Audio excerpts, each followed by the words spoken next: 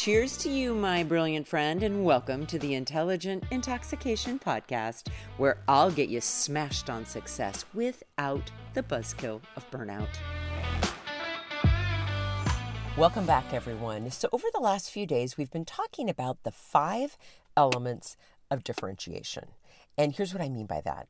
If you want some part of your life to be different, we want to take a look at these 5 elements. The first was content. In other words, do you need to actually learn and gather new information about what you want to make different? Maybe you need new information and new learning regarding nutrition, regarding organization, regarding, how to create a business, like whatever that may be for you. Content is the first element. The second element we talked about was process. And what process speaks to is once you have the knowledge and the information, how are you actually going to put it into effect? Process, guys, speaks to your habits, your routines, your systems, your strategies. Yesterday, we talked about product.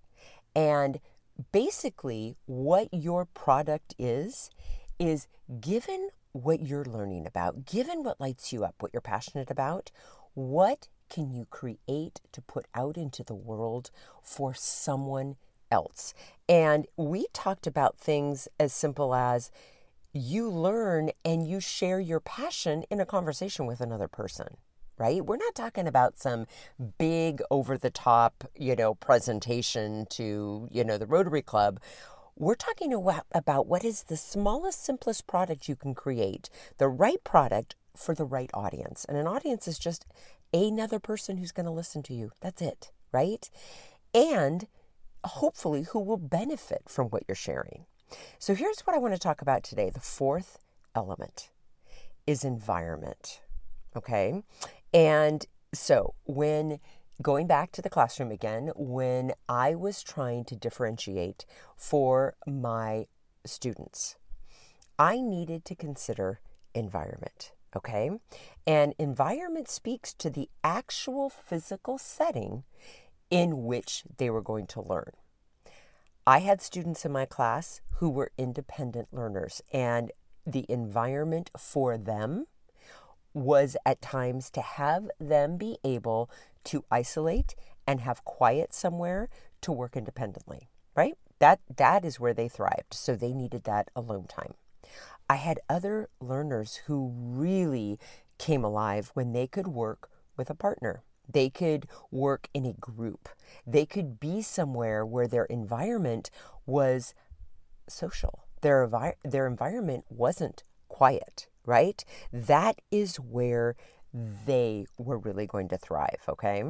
Environment also spoke to, for example, like the time limit in which they would work on something. And I really had to pay attention to that as well, because I had learners who could stay focused for, maybe 20 minutes, and then we needed to move things onward. Or other students who really wanted to work uninterrupted with their group or on their own for longer periods of time. So I needed to figure out how to work that kind of an environment into my actual teaching week, right? Other students, speaking to environment, needed time with me.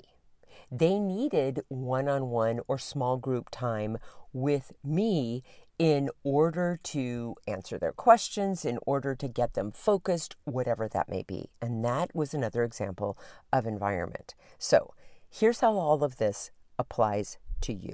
Okay, I'm going to use this example. I work out every single morning, 5 days a week at 8 o'clock. Do not be impressed. I don't do that because I have more willpower than you. I don't do that because I have better goals than you. I don't do that because I'm more motivated than you. Here's why I do it. I do it strictly because of the environment. My workout environment right now is my garage. And you might be thinking, oh God, that's not very appealing. Well, wait for it. What's waiting for me in my garage is a group of women who are so fucking awesome. All ages, all backgrounds, different ladies in the group, teach, different ladies in the group offer different things to the group. But when I walk out into that garage at 8 a.m. every morning, I know that I am going to be intoxicated, stimulated, motivated, mentally, emotionally, spiritually, and physically. That's why I'm able to work out for an hour Monday through Friday at 8 a.m. because I have picked the environment in which I thrive. Okay, now me trying to do a Peloton workout by myself in my living room, oh hell no. When I try to work out on my own, sometimes all I can eke out is like 2 minutes. Yeah, I know you laugh. You can laugh if you want to. I'm being honest here with you. Environment is everything for me. So here's why I bring up environment. If you are someone who really wants something in your life to be different, you need to consider the environment in which you're going to create the different.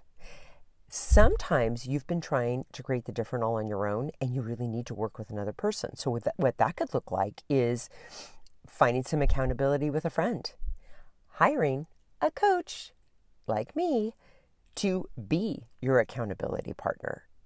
Sometimes you need an environment that includes more than just one other person. And you might need a small group, and that's the ideal environment for you.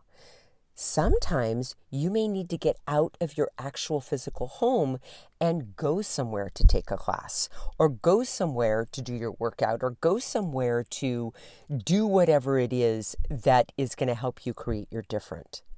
But my friends, considering environment is just as important as considering the content and the process and the product. So here are a couple of questions. Will I be able to create my different on my own?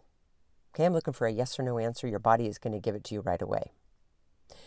Do I want to create my different with another person? Do I want to create my different in a group of people? Do I need a mentor, a teacher, or a coach to help me create my different? Just consider those questions, guys. And there's no wrong or right answers. There just isn't.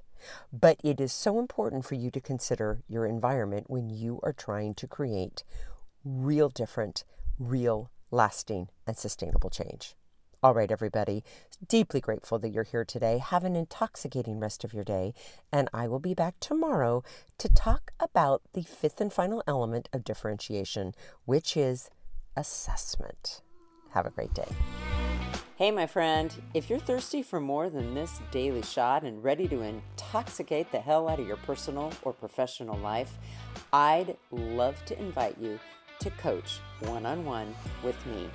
It all starts with a complimentary happy hour call. Head on over to terrybradway.com. That's Terry with 2 R's and an I. Bradway, spelled just the way that it sounds. Once you get there, my friend, click on the Work with Terry button and we'll take it from there. Thanks for listening and have an amazing day.